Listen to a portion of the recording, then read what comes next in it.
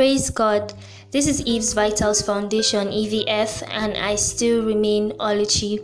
I thank you for staying tuned in her June series, right from the step 1 where we talked about the keyword lust, and we gave quite a number of definitions on lust and what it entails. And of course, the step 2 where we differentiated between natural desires and lust.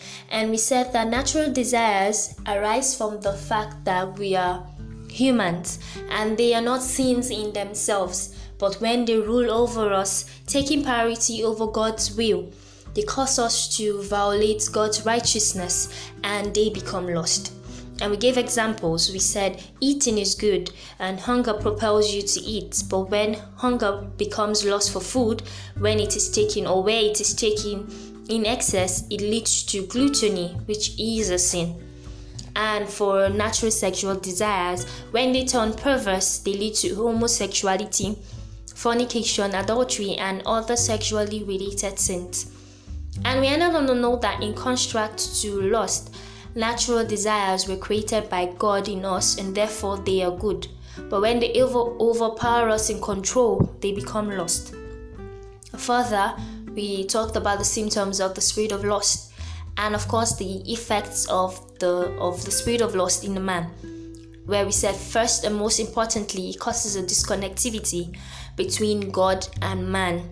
And it also makes a man unproductive. It also makes a man become a shadow of himself, and it leads to, or it opens room for more sins and demonic attacks in the life of a man.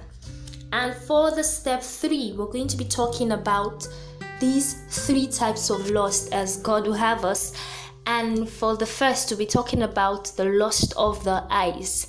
So without wasting much time, we're going to dive straight in. So for the lust of the eyes occurs when we see something visually that incites an intense desire for possession, mostly things we do not own. So Satan uses lust of the eyes as one avenue of the temptations of the heart. So one important thing to note here is that the eye, as a part of the human body, is the tool being used here by the devil. And that's why Matthew chapter 6 verse 22 to 23 admonishes us that our eyes be single. And it says, the eyes are like a lamp for the body. If your eyes are sound, your whole body will be full of light. But if your eyes are of no good, your body will be in darkness. So if the light in you is darkness, how terribly dark will it be? So I want you to know that if your eyes are affected, both physically and spiritually, your whole body and being is put at great risk of corruption. And because the eyes are probably the most important symbolic sensory organ, they can represent a gateway into the soul.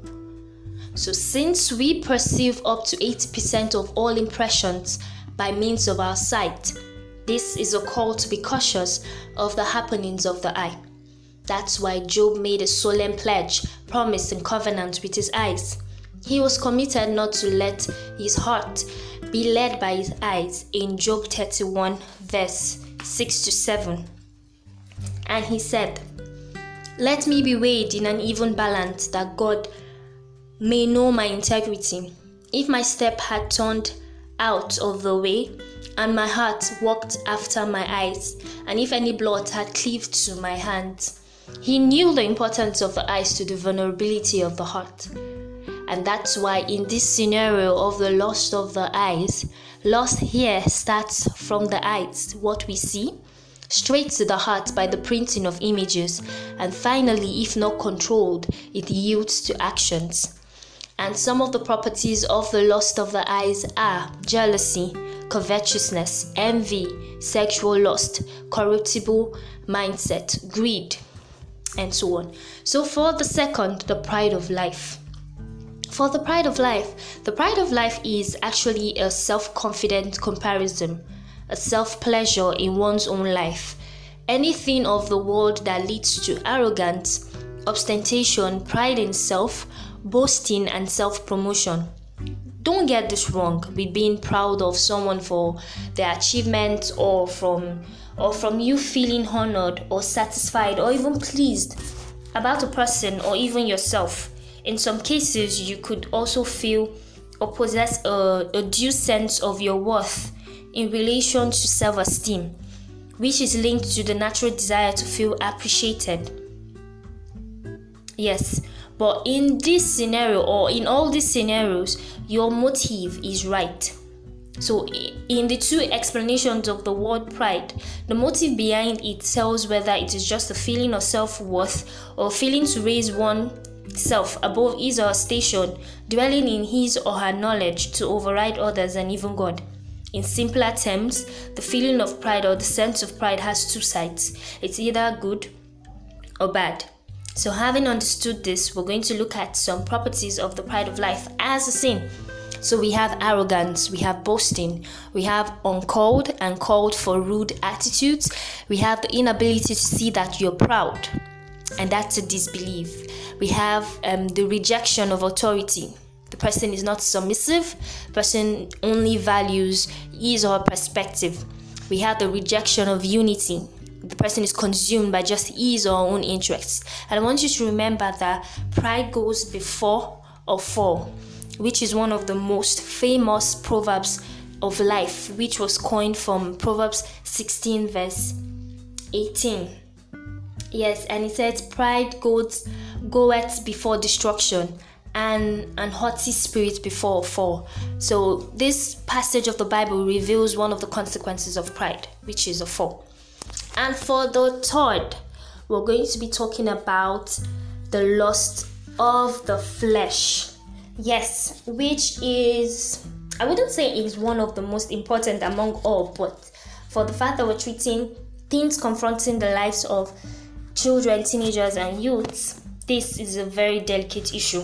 So the lust of the flesh is that temptation to feel physical pleasure from one's sinful activity. It is to do something to make your flesh feel satisfied, and we rightly said that in our step 1. It can also involve any type of sinful activity that will bring pleasure to your body. And properties of the lust of the flesh includes gossip, sexual sins, physical violence, drug abuse, especially hard drugs, idolatry, hatred, uncleanness, and so on. And for gossip, I know some of us might be thinking or wondering why gossip is here. But when we started this series, I said something that this series is set out to correct a lot of things in us, down to what we say, things we do, how we relate with persons, and what we think about. So in your course, always chat with friends and always gist. Do you think your gist is, or your chat thereabout is very pure and not really leading to gossip? So it's a call to be cautious about what we say. So this is one loss that affects our teenagers and youths today, even the elderly, as we must say. There's so much involved to this as long as we're human, and we in one time or the other can't escape these feelings. But God has promised never to leave nor forsake us in times like this, and He said that in 2 Corinthians chapter 12 verse 9. Yes, and he said unto me, my grace is sufficient for thee, for my strength is made perfect in weakness. Most gladly therefore will I rather glory in my infirmities, that the power of Christ may rest upon me. I would like to expand a bit. Yes, so we're going to deal greatly on sexual lust, which is a property of the lust of the flesh. Yes, God's design for sexuality was intended for one man and one woman within the bounds of marriage. It was His desire all along for sexual intimacy to be shared and enjoyed within marriage, and that has not changed. But God's intention has been hijacked by the devil and he has turned much of this desire into a lust issue. Sexual lust does not include the value of people or God as its center, but lies outside the boundaries of God's design. So I'll give a definition by guardianangel.com. So it sees sexual lust as the illicit sexual buzz, It's willingly allowing pleasurable gratification of wrongfully directed sexual desires that takes place deep inside. I'm going to take that again. It is willingly allowing pleasurable gratification of wrongfully directed sexual desires that takes place deep inside. So I'm going to break this down for us for better understanding. So we're going to be picking the keywords in that definition: willingly allowing pleasurable gratification and wrongfully directed sexual desire. So for willingly allowing, it is something we choose to do. It is not forced upon us. It is giving into, or we give into it. Maybe it might be triggered by habit without deliberation, but it is still a choice on our part. Pleasurable. We enjoy it, truth be told. The illicit sexual buzz is intensely enjoyable in a way we cannot fully understand. The way the human body is being designed, merely looking to lust or contemplating sexual activity, realizes a pleasurable sexual buzz. Gratification. We recognize when it happens. We often claim that we are doing nothing. We might be able to fool others, but we shouldn't fool ourselves, and God is not fooled. Wrongfully directed sexual desire. God created sexual desire and pleasure, but when it comes to lust, we are focusing our attention in a way that it's not right. The sexual buzz is only proper when it is contained within a marriage commitment. This is actually often hard to accept when a person is in bondage of lust. They often look for a way to justify. Since God created sexual desires, it is normal and it is okay for them to roam. But they forget that it only doesn't stop in the desire. If not contained, it results to actions. And the properties of sexual lust are sexual addictions, with thoughts and actions. Masturbation, usually in two ways.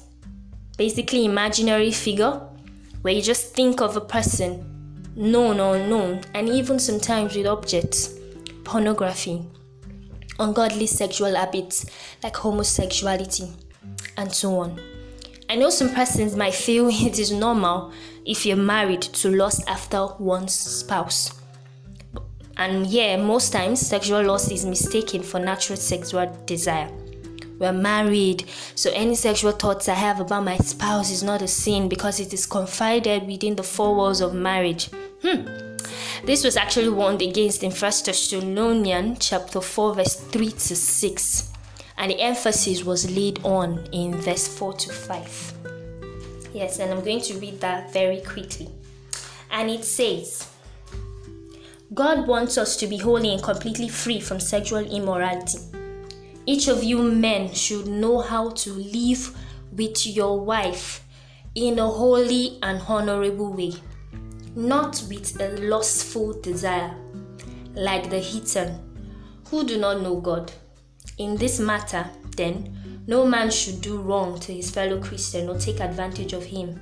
We have told you this before, and we strongly warn you that the Lord punish those who do that.